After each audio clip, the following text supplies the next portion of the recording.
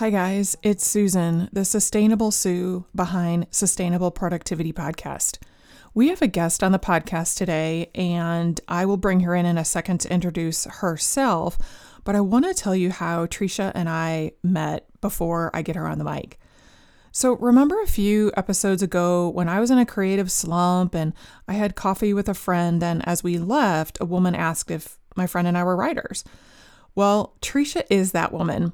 I loved her mojo and immediately wanted you to meet her. Then she told me she was a poet who recently relocated to my city from LA. And I cannot tell you how fast my inner critic jumped in to tell me Tresha would never agree to talk to me and I should not even ask. Well, I got brave and I asked Tresha to get on the mic with me, and that is what you're going to hear today. So let's get started. Are you stuck in a rat race of schedules, to-do lists, and other people's priorities? Maybe you can't even remember when the last time you felt fully engaged with your body, your mind, and your surroundings. If this resonates with you, then you are in the right place.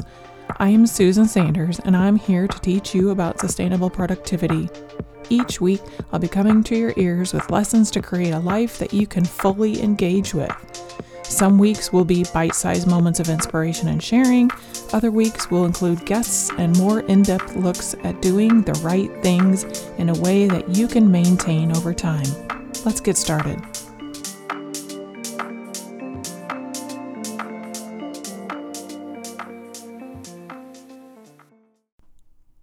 Tresha Faye Heafner is an award-winning author, creativity coach, and speaker.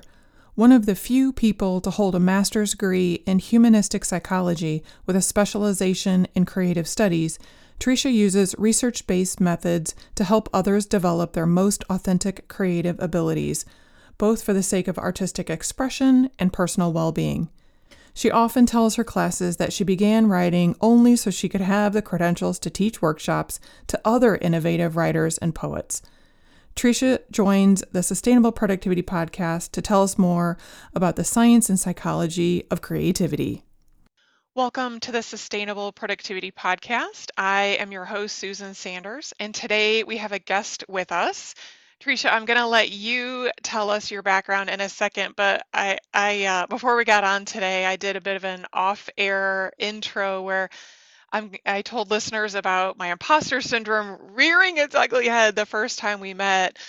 You probably remember that the second time, at least, when I told you, I was sure this award-winning published poet from LA was going to be way too busy to get on the podcast, to have coffee, whatever, and I almost didn't ask. Really, I'm more of a poetry seeker, and I often tell people I'm not smart enough to understand it. And I was really drawn to several things that you said in your podcast, which, of course, we can link to in the show notes with all things Tresha.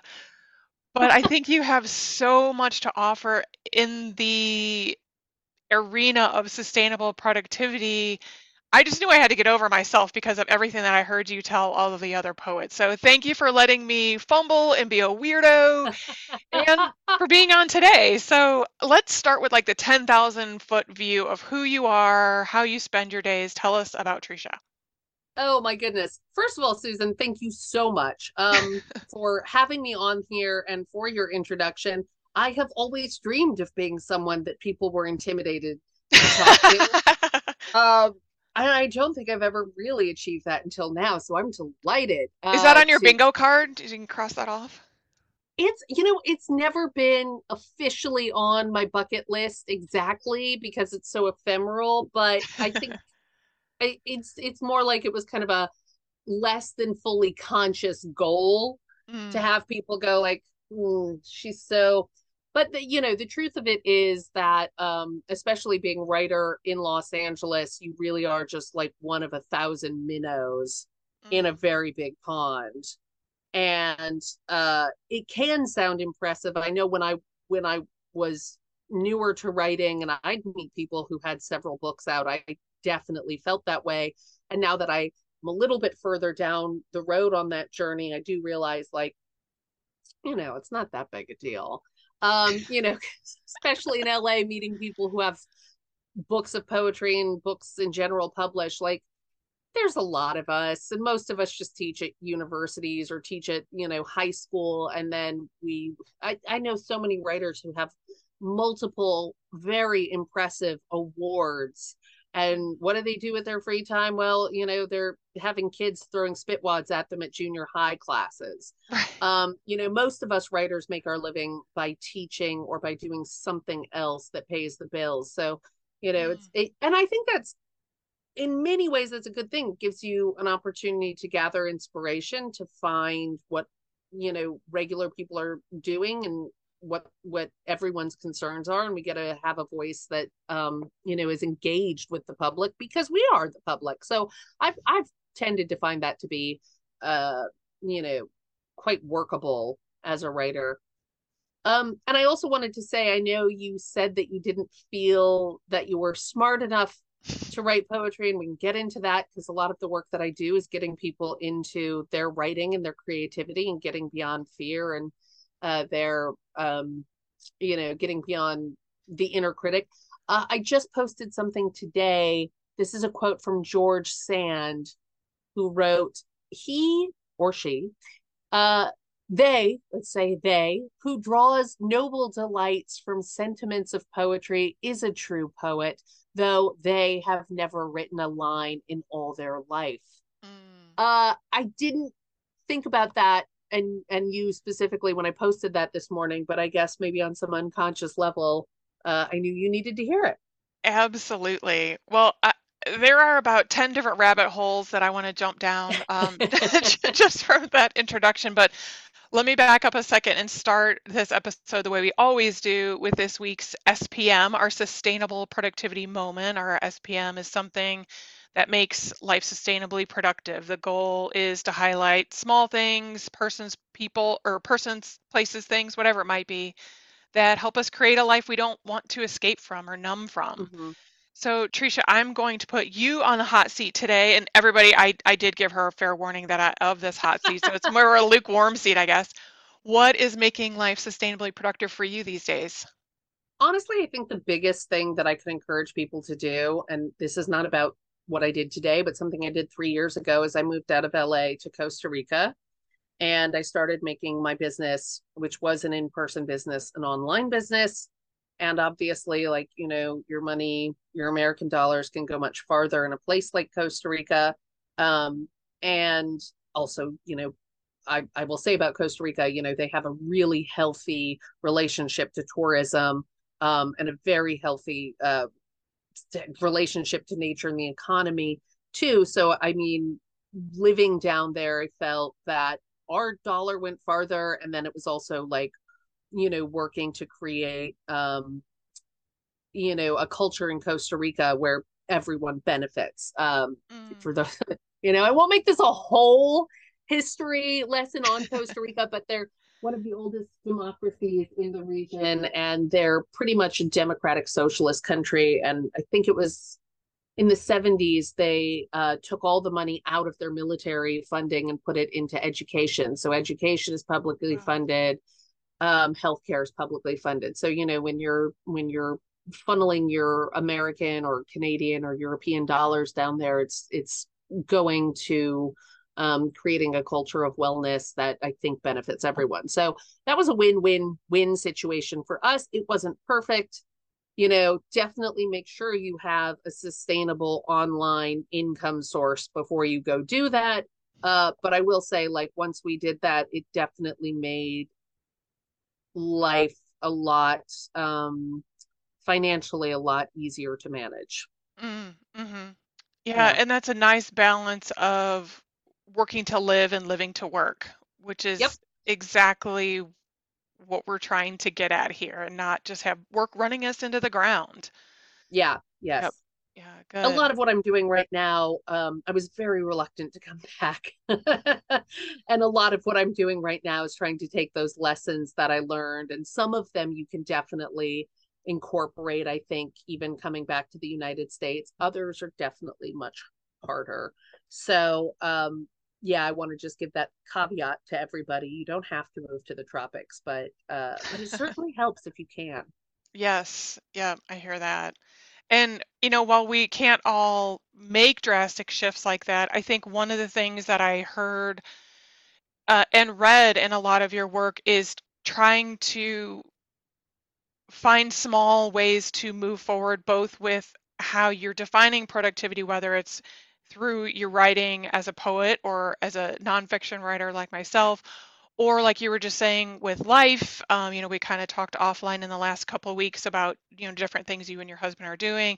So I want to talk a little bit about themes surrounding how you personally and professionally define productivity and what sustainability means for your productivity these days, especially relocating from Costa Rica to Mhm. Greensboro.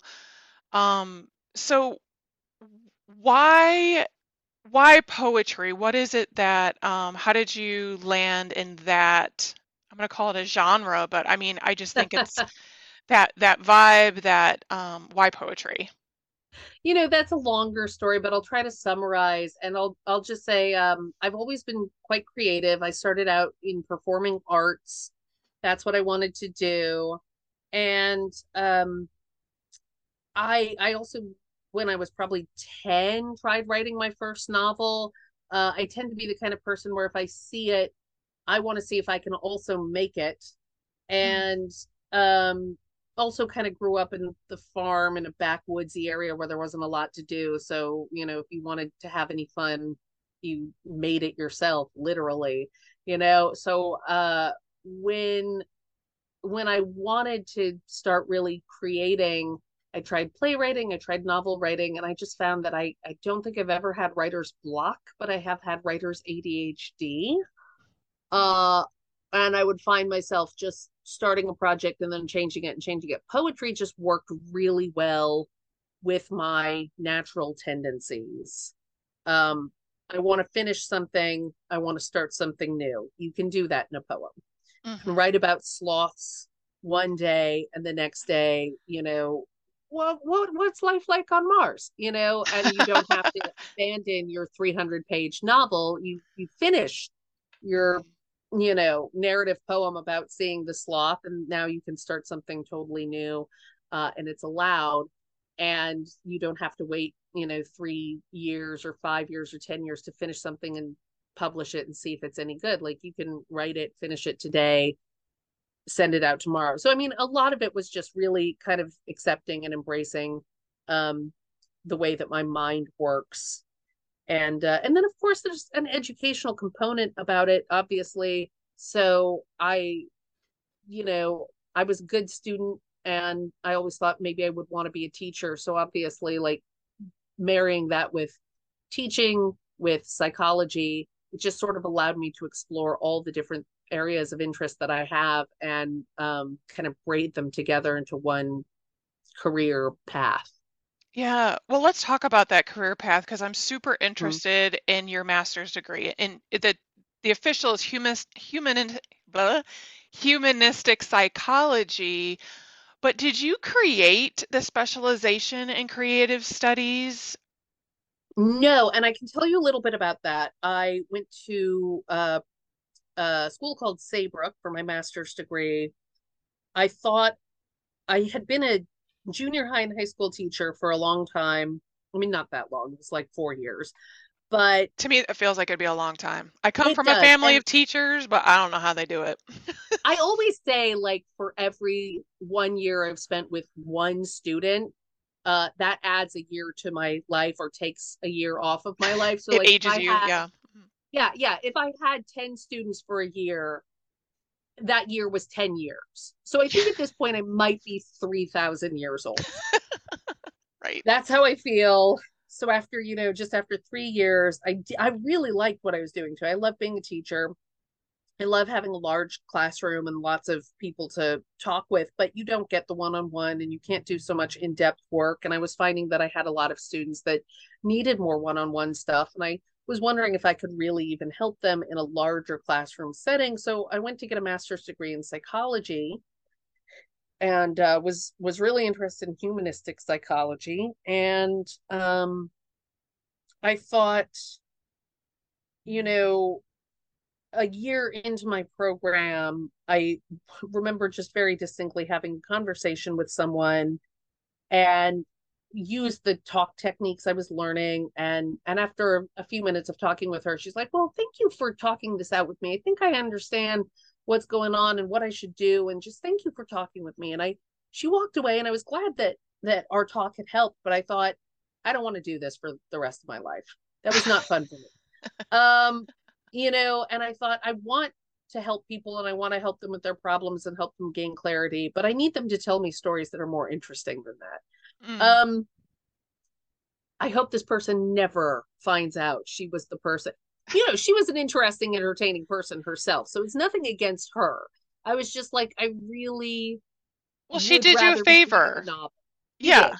Yes. Absolutely. And I just thought, like, I'd really rather be reading a novel or hearing a poem or hear people talk to me about their challenges in a more interesting format.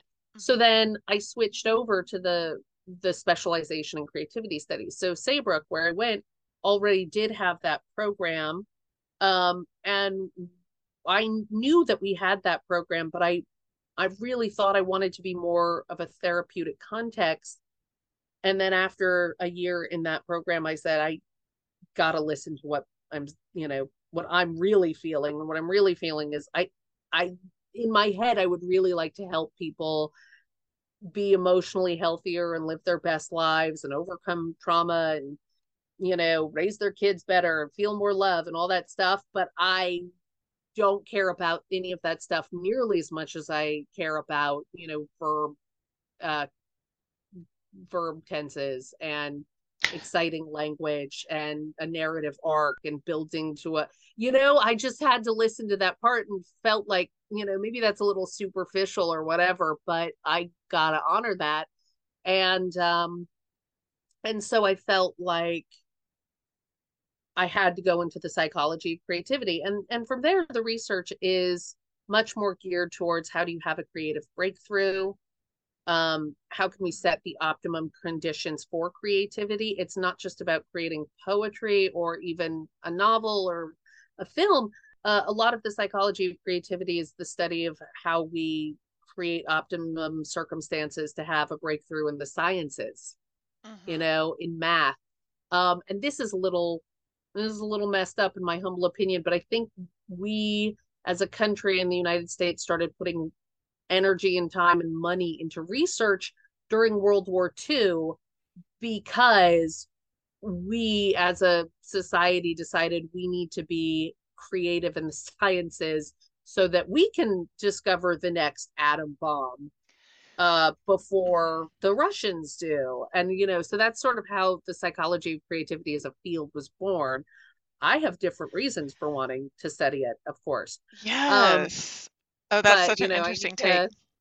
I need to give that. I mean, isn't that some food for thought there, Yeah, that's really quite disturbing, actually.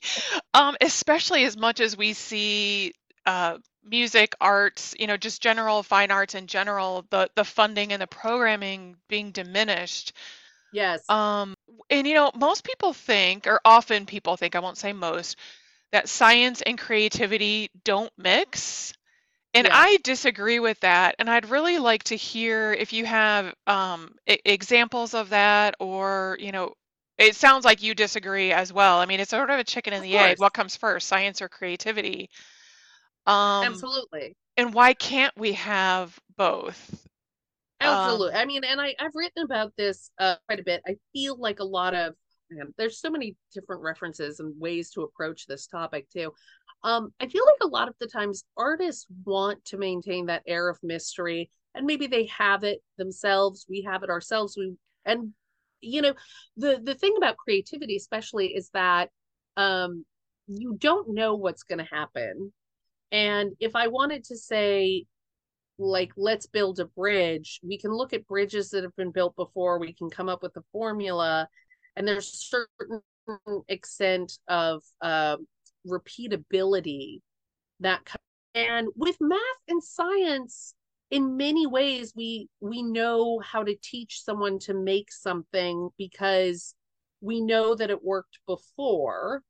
And with creativity, you are specifically asking, how do we create something that hasn't been created before? So there's like a lack of ability to control that. And I think that's a big part of why it's necessary. The world is changing a lot. We have a lot of things that are uncontrollable, a lot of challenges for which we don't yet have the solutions. And so we can't rely on a teacher or someone from the past to tell us how to deal with it. The thing about the study of creativity is it allows you to look at what are the conditions for finding a solution. How can we ask certain questions? How can we make a person feel safe and motivated and supported for tackling a an issue, a new issue? But we can't say, how are we going to teach them to do this, because we don't know. We don't know. It requires a whole lot of humility. And I've always been frustrated teaching in schools because, you know, like the schools, you're trained as a teacher, depending on which school you go to. But I remember working in one school where the question was always, what do I, as a teacher, want my students to know? And as a creative thinker, it's entirely backwards to ask that question. You want to ask the question, what do we not know? What do we need to know? Yeah, And what we're are the going to kids start from asking there. about? Where does the curiosity lie? Yes. Yeah. And I could not work, and I probably burned some bridges and broke some hearts and broke some brains and things because I had a real hard time fitting into that mold. And now, you know, now I want to spend a lot more time um rethinking how we build situations where we can be more creative, and not just in the arts, you know, not just because we want to create more interesting pictures or poems or what have you, but because these principles can really apply to solving some of our social, economic, um, scientific issues. I think I may have gotten a little far afield from where we started.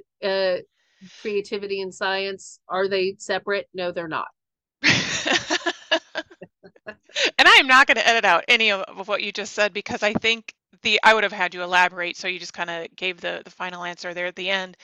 But I love how you describe Poetry Salon, your online work, a gym membership for your muse. Because I think about when we sit down to be creative, like, okay, well, here's your blank canvas and your paints, go ahead and paint. Like, Mm-hmm. and you know, it's like this record scratch. Yes. Or, you know, my husband is in a band and they do covers, but he noodled around a little bit with writing his own songs. But it's things that come in when you least expect them. You don't just sit down and expect your muse, if you know, I'm using that term correctly, to show up. Mm-hmm. It's about setting that up, you know, when you talk about the habits, the techniques, the support, um, in order to push through to what we consider to be that productive end. I'm using that in quotes, Mm-hmm. of something published, something finished, whatever the definition of done is what we call that in project management. So I think there's so much linkage between the science and the arts. Let me ask this next question, kind of pivot us a little bit with the idea that you can't just, you know, sit down and demand creativity. So, is there something about like your literal environment that inspires or motivates you? You had mentioned, you know, the coffee shop where we originally met, you know, working outside in their back deck, which is a gorgeous area. Yes. How do you take inspiration and motivation from just the literal stuff around you, whether it's nature or not, but you know, the environment? Absolutely. I think I would say for me, I am very inspired by my location, and I love to travel, and I get very interested in places, even if I'm not able to travel to those places. But the newness of physical experience usually sparks interest, gets my interest. So to me, like if I'm going to a new place, I have to write about it to process all of that information. And probably like the best way to get me, if I had writer's block or if I were lacking in ideas, the best thing I could probably do would be to get in the car and even just go like on a day trip somewhere else Hmm. and get my imagination going. And I think in many ways that's because creativity can be born from our connection with the unknown or our encountering the unknown. Mark Doty has a wonderful book, if you are a poet, The Art of Imagination. And I think, I hope I'm doing it justice here, but he talks about how we can find inspiration from animals, because animals don't speak. So it gets our imagination going, and we have to ask these questions like, well, what are they thinking? Because they can't tell us. So that means we have to fill in the details or answer the questions to come up with hypothetical possible answers. So, encountering any new stimuli that doesn't have, um, a set answer to the questions it raises is always really pivotal for igniting creativity for me. Other people find it in other places. I mean, you can ask a question about your past. Why did this person behave that way? I mean, that could and give you the same motivation, the same encounter with an impossible to answer question. And that could keep you busy for days or weeks or lifetimes. That's true. Trying to put my words and someone else's actions together, and second guessing all of that. That's that's we'll call it a very, very creative exercise right there. Well, and it's why we write about romance so much too. It's just, like, he looked at me this way. What do you think that meant? That provides endless amount of fodder for the imagination as well. Yeah, so it's almost like in completely engaging in something different, or completely disengaging from where you might be stuck, we'll say. Because I don't know how many times I'll feel like whatever it is that I'm writing is getting nowhere. It's got a bunch of holes in it, and then I might just put it away for a day or two, go for a walk, or literally just not look at it for a day or two. And then inevitably those holes can be filled, whether I've been thinking about it or not. Yes. Yeah. The brain is a magical place, that's for sure. Yeah, I don't know if you're familiar with The Hitchhiker's Guide to the Galaxy. Yes. Yes, terrific book. Also, it started out as a BBC radio series. And I don't want to spoil anything for anyone who isn't familiar, but I'll just say that there's a point where a computer, a super genius computer, is fed a question. The characters feed this question into the computer, and then they have a question like, should we have asked the computer this question? Do we really want to know the answer? And the computer basically says, listen, my circuits are engaged in this. It doesn't matter if you turn me off or anything else. I am programmed and designed to compute the answer to this question. So you might as well go away and come back when I have the answer, because it's irrevocable at this point. And I think sometimes our minds, my mind is a little obsessive. And sometimes when a thought, a question gets dropped in, it's like my brain's going to think about it until it comes up with the right answer, whether I like it or not. So I might as well go skiing. And, in fact, and I've talked about this before too, is like, I sometimes will think, well, I should be working at a desk, exerting effort, whatever. And if I don't, well, I'm bad for not working. But I've kind of tried to convince myself, going to the grocery store, shopping, walking on the beach, whatever, that's allowing my less than conscious mind to work this out. So it counts as working. If it's 1 o'clock on Tuesday and I haven't gotten anything done all week, but I'm not getting somewhere in a creative project, going for a walk is a perfectly legitimate form of work, because I know that, something is going to be working even if I'm consciously not working. And so I can log those hours in my little capitalist work thing, my punch in, punch out time card. I get to log those hours and pat myself on the back for being a productive member of society.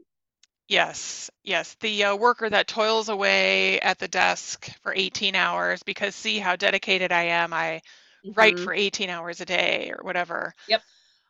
So let's get into some of the brain stuff and that self-talk or we went into a little bit more detail about the Enneagram when we were talking in person. Yes. So I want to talk a little bit about competing priorities. I know there are a lot of things that you juggle personally and professionally, and you had really given me a great piece of coaching about, the three-brained octopus. So I could have my eight Hmm.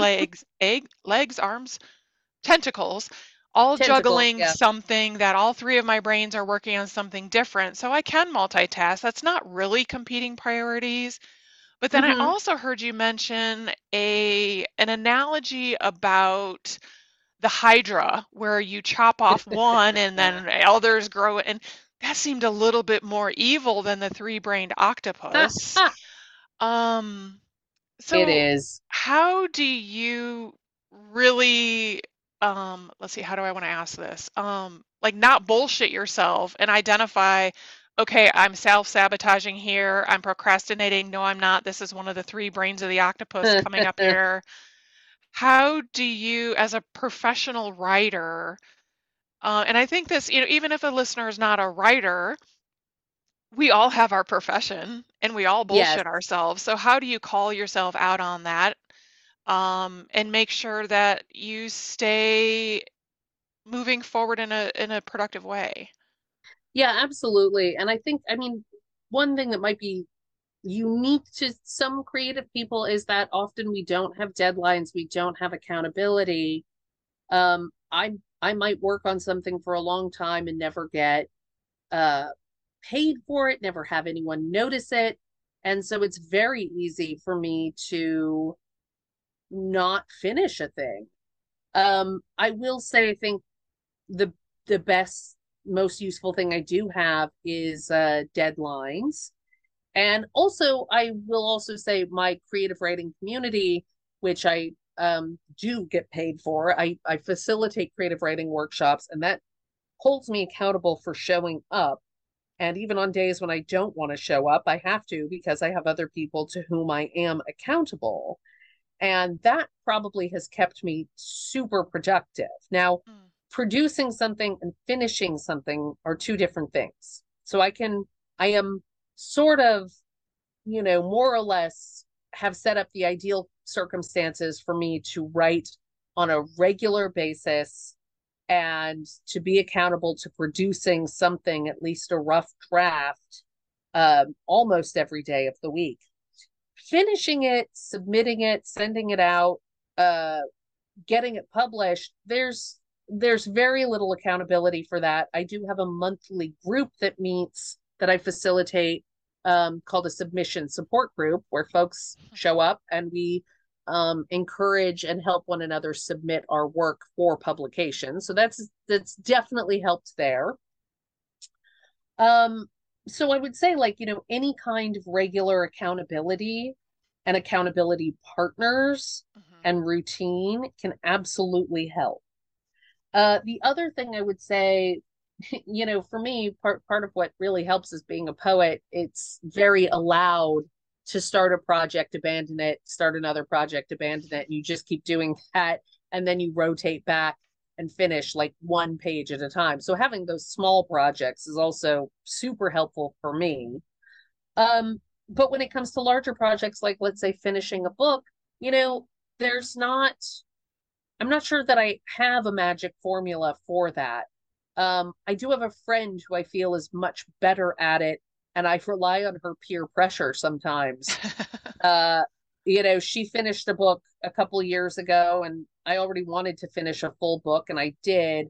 And now she's finished her second book and is sending it out for publication. Meanwhile, I have, I think, let's say three um, poetry collections that are not finished, and like three other longer pieces of prose that are also not finished. And Mhm. her finishing another one makes me go like, okay, we're about the same age. We started writing about the same time. maybe I should finish one of those other books and start sending it out. And I look at deadlines and presses that are calling for submissions. And so they'll say, like, this contest is open January 1st, closes January 30th, and they're a press that I'm interested in. And so I'll go look at my work and say, like, let's see if we can get that to some form of being finished in that time frame. And I'll reference my own podcast. We did an interview with Deshaun McKinney, who has a book called Father Forgive Me, out from Black Sunflower Press. I listened to that episode. Yes. Oh, yes. Go ahead. That one was especially good for a podcast like yours, because he talks about having a deadline and trying to write a whole book, in 24 hours. He had some other work that was already finished. So he wasn't trying to completely start from scratch and write it in 24 hours, but he's trying to finish it in 24 hours. And he did. And that book was accepted and published. That's very rare. And I would not recommend working that way. Right. But after hearing his, his story, I thought, well, I've got a book that's probably halfway finished. Let's take 24 hours and just see what we can do in that 24 hours. And I wrote, I don't know, probably, 20 pages worth of rough drafts in a 24-hour period. And it really fleshed some things out. Not finished, not trying to get it finished, but I know there's 2 contest deadlines coming up in the next couple of months. So now I'm going to, take a little more time to refine things, and we'll try to finish things by that deadline, send it out. And if it's not, if it's not accepted there, that's fine. I'll be able to go back and rework it. That's the other thing about deadlines too, and about writing and art, is you also have to surrender to the fact that it really won't ever be finished and it won't ever be perfect. And so you kind of ask, is it good enough now? Is it ready enough now? And is there someone who's asking for it now? So let's make that the priority. And see if we can get it to a place where it's kind of okay at this point to show to someone. Yes. And I think that's sort of at the heart of what I try to get at with sustainable productivity. Because if we define, in this particular instance, what we're talking about with publishing written works, if we define that as the best it can ever be, there will literally never be anything produced. There will be no productivity.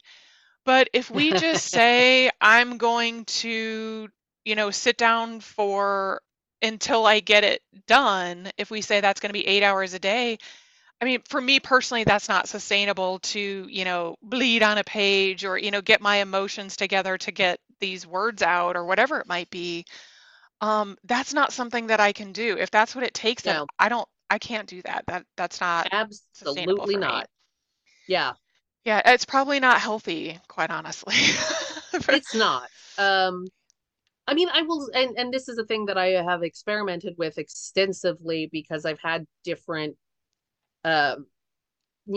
different chapters in my life. There were times when I could only write maybe 1 hour a day or on the weekends, because otherwise I was teaching. I was certainly engaging with reading and writing, but I wasn't, engaging with my own creativity. Of course, teaching is always a creative process too. You're always doing improv, and they're always asking you questions, and you got to come up with the answers. Right. And then figure out how to do the rest of the lesson plan, even though you took that rabbit trail, which was legit and important. Absolutely. Absolutely. And then 10 years later going, wait, no, I had a better answer to that question. But in any event, so like I've had periods in my life where I could only fit some writing in like an hour before work or an hour after work. And then I've had periods in my life where there was no structure, and I could write for 8 hours a day if I wanted to, never want to. And I have friends who really do engage in the creative process like 3 to 5 hours a day, and then they go for a walk. And I believe, Stephen King probably does it that way, and some other writers who are full-time writers can do that. But that's not everyone.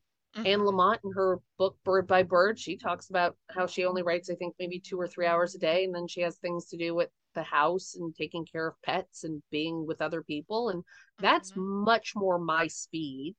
um I absolutely must have other things going on. I do not want to write more than 2 hours a day. I want to do a little in the Yeah. morning, maybe, then I will do anything else. Anything Right. else. I've learned how to cook some elaborate recipes, and I've listened to a lot of podcasts and a lot of TED Talks. Mm-hmm. And then usually in the evening, it's like, now, I've had all those interesting experiences. Now I want to write a little bit more at the end of the day. Mm-hmm. And I could absolutely challenge myself to try to do 8 hours a day. I could beat myself up about not being more productive, uh, if I wanted to, but I've come to understand we're all different, and That's right. I am at peace with that. Yeah. Yeah, that's good. And that tangents into the last question I want to ask you, Tresha, before we get to our little rapid fire closeout. The last question I have is, what do you say to people when they say that they are not creative or they don't have time to be creative? I beat them with a halibut. Right. Uh, I Their tell them creativity flat out. halibut. Yeah. I tell them flat out they're wrong. I think you have to. I wouldn't say anything. I'd probably ask a lot of questions. Mm, Um, we can define creativity different ways. I am not here to convert everyone to being a creative person. But I would like for people to feel more comfortable thinking creatively. And if they do want to produce something in a creative way that, we traditionally think of as creative, I want folks to feel comfortable knowing that they can. Or, I will say this, if, my experience in the psychology of creativity program has taught me anything, it's um, we look at the 4 P's, which is personality, product, process, and I forget what the fourth one is. Maybe there were only three. Um, some people have a personality that drives them to want to create. Some people don't. Um, but a lot of us get really hung up on the product. What is this that's right. product going to look like? And that's really not what you want to think about. What you want to think about is the process. How do I engage in this in a way that feels comfortable? How do I make an uncomfortable process more comfortable? How do I get into flow? There's a wonderful researcher named Csikszentmihalyi. His last name is Csikszentmihalyi. Mm-hmm. Um, and I mean, if you just Google flow and Mm-hmm. research on flow, you'll find him. Don't try to spell his last name. Don't Oh, ask me I'll how to just go spell look at the it. Just books I know. have out Yeah. here of his. Yeah. Yeah, exactly. Right. But the point is to get yourself into a feeling of being fully present. And a lot of people, like, I don't care if you write a great poem. I want you to have an experience at the beginning of the day of feeling fully present. For Yes. me, I feel more fully present when I'm writing something and the writing is good. I might also feel that way when I'm having a great conversation, like what we're doing now. I might feel that way if I'm climbing a tree, if I'm caramelizing some onions, Yep. if I'm drinking some really good coffee. So for me, I care about writing. I care about the product. I want the product to be as beautiful as it is, because also then when you go and you read something beautiful, it can also put you in a state of flow. But in all Yes. honesty, like, my primary concern, my primary interest is, how do you get to that state of flow? What is it? And then of course there's, a million other beneficial byproducts of experiencing that, and of reading and writing and engaging in the arts and the, creative field, that there's other things that, come along with it. Yeah. Yeah, that's good. I just really encourage anybody who has some sort of a mental or emotional block against creativity. Oh, I don't have creative bone in my body, or oh, I can't even get down on the ground and play with my kids. I'm not creative. Well, you might not be able to get down on the floor and play trucks, but when you are voicing all of the voices in that bedtime book, that's creativity. When you're just feeling like you could, roll through the zoo and look at all the animals and talk about them, and then you're doing the voices of the animals, and like it's all how you define it. It doesn't have to be how your fourth grade art teacher defined it and they didn't like your pottery. Like you get to decide what creativity means, and it's that gut feeling inside, like when you said the piece of flow. That I think is a connection to creativity that I wish more people, especially women, would shoot for and try to engage in. Yeah. Well, and I also want to say this too. It's a muscle that you build. It's absolutely a learned thing. And I will say this, I don't feel um like everything I do is super original. I mean, that's one of my areas where I, have room for growth and struggle and so forth. And I will say this, as far as being a poet, like the first stuff that I wrote was not what we in the business would call good. It's not stuff that I particularly like or would want to reread now. And you can come at it from an intellectual place. I very much feel like I come to my writing and my creative process from an intellectual place. You can tell because I have a master's degree in the psychology of creativity. I had to like read a lot of books to learn how to break into flow. I think Brene Brown is probably one who's like that too, and has done a lot of research on things that, maybe are others might think are more heart-centered than head-centered. I had a professor in college that pointed to his head and said, we use a lot of this to get to this. And he pointed to his heart. And I feel like I do that as well. So, I mean, if you are a person who feels like you don't have a creative bone in your body, okay, fine. Do you have a mathematical bone? Then you can find a way to use math to break into creativity. I don't know, start a chart. Give yourself a gold star every time you do something you feel might be a little creative. Play. Yeah. If you're a basketball player, like, just see if you can think of doing it a way that you haven't done it before. There's just lots of different ways to be creative and lots of different ways to break into it. And you don't have to be good at it when you start. You'll practice, you'll learn, you'll grow. Yes, I love that. Well, let's start to wrap up, and I've got sort of a rapid fire list here. 3 questions, Sure. one for each dimension of the sustainable productivity model here.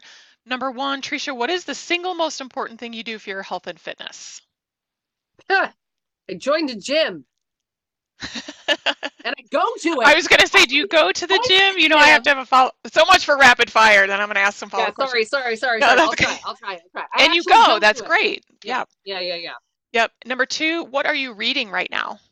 I just finished reading a book of poems by Angela Pena Redondo, and it's called Nature Felt But Never Apprehended. And it's a book of poems from Noemi Press. And number 3, the environmental surroundings. Where do you keep your car keys ideally, and do they actually land there when you enter the house? So this is a good one. I just got a Hyundai Sonata, which is a hybrid car, and you don't have to have your keys to enter the car. Your keys just have to be nearby. And that has been so great because my keys live in my purse. They never leave the purse. And it's easier to keep track of my purse than it is to keep track of something small like my keys. Yep. Well, that is a good having your environment meet you where you are. Like, let's not, create a new thing. That's good. Well, anything that you want to share with listeners that we have not covered at this time? Well, you mentioned the Enneagram, so I don't know if they are all followers, but like I'm clearly a number 7 on the Enneagram. My friend who is, much more likely to finish one project and then finish it before she starts another project, she's a 3. Really good to have those in your life to set, teach you new things. I also am married to a 5, and my husband for years would tell me, don't start new projects. And I'm like, you can't tell me that, because I will. And if you tell me not to, it's like telling a wild horse not to run free. And so he's developed this new skill, meeting me halfway, where he says, like, that is a great project for next year. Once we finish the projects we started this year. And that is a really good way to kind of meet halfway. And to be honest, usually like half the projects, if I can't start them immediately, like they kind of die on the vine. And then the projects that I am still excited about a year later, like those are projects that are worth pursuing. So it's been a really good way to sort of find some balance and question sometimes the chaos. So if I can use a metaphor, it's like, go on a date with everything that comes your way, but really think about it before you get married. Yes. You know? Yep. It doesn't have to be a no. Maybe it's not yet. Yeah. It's or not yet. This, or not like that. Yeah. But it sounds like when you hear a no, immediately you're like, oh yeah, and you roll up your sleeves and you kind of dive down that. So it's so important to know ourselves. So I love that Enneagram 7 is, and I'm a 1. I know you and I have talked about that, and anybody listening that knows Enneagram is not going to be surprised. Well, this has been fantastic. Thank you so much for getting on the mic with me today, Tresha. I look forward to our next coffee. Awesome. All right. Thank you so much, Susan, for having me. And yes. I'll look forward to seeing you in person soon. Hey, listeners. It is Susan, and it's been a couple days since I was on the microphone with Tresha. And she sent me an email after the fact with a poem that she wanted to share with everyone. And I think it's just fantastic. So I'm going to read it, and then I will also find a link to it or somehow get it. So if you want to print it out and have it, you're certainly welcome to. The title is Walk, Don't Run, and this is by Rob Bell. Walk, don't run. That's it. Walk, don't run. Slow down, breathe deeply, and open your eyes, because there's a whole world right here within this one. The bush doesn't suddenly catch on fire. It's been burning the whole time. Moses is simply moving slowly enough to see it, and when he does, he takes off his sandals. Not because the ground has suddenly become holy, but because he's just now becoming aware that the ground has been holy the whole time. Efficiency is not God's highest goal for your life, neither is busyness, or how many things you can get done in one day, or speed, or even success. But walking, which leads to seeing, now that's something. That's the invitation for every one of us today, and every day, in every conversation, interaction, event, and moment, to walk, not run, and in doing so, to see a whole world right here within this one. And that's where I want to leave you for the week. Until we meet next week, remember to create results in a way that you can sustain and that are productive for you. Take care. You have just listened to the Sustainable Productivity Podcast. If you liked what you heard, you might like what you read. Come to sustainablesue.com to read more and subscribe to have the weekly message sent to your inbox. You can also get show notes, including links to things discussed in the episode there. sustainablesue.com. Consider sharing this episode with a friend. The more you share the message about sustainable productivity, the more we can create a world where we are all more engaged in our lives. Keep going, friends. As Devin Durant says, small efforts sustained over time can produce significant results. Have a good week.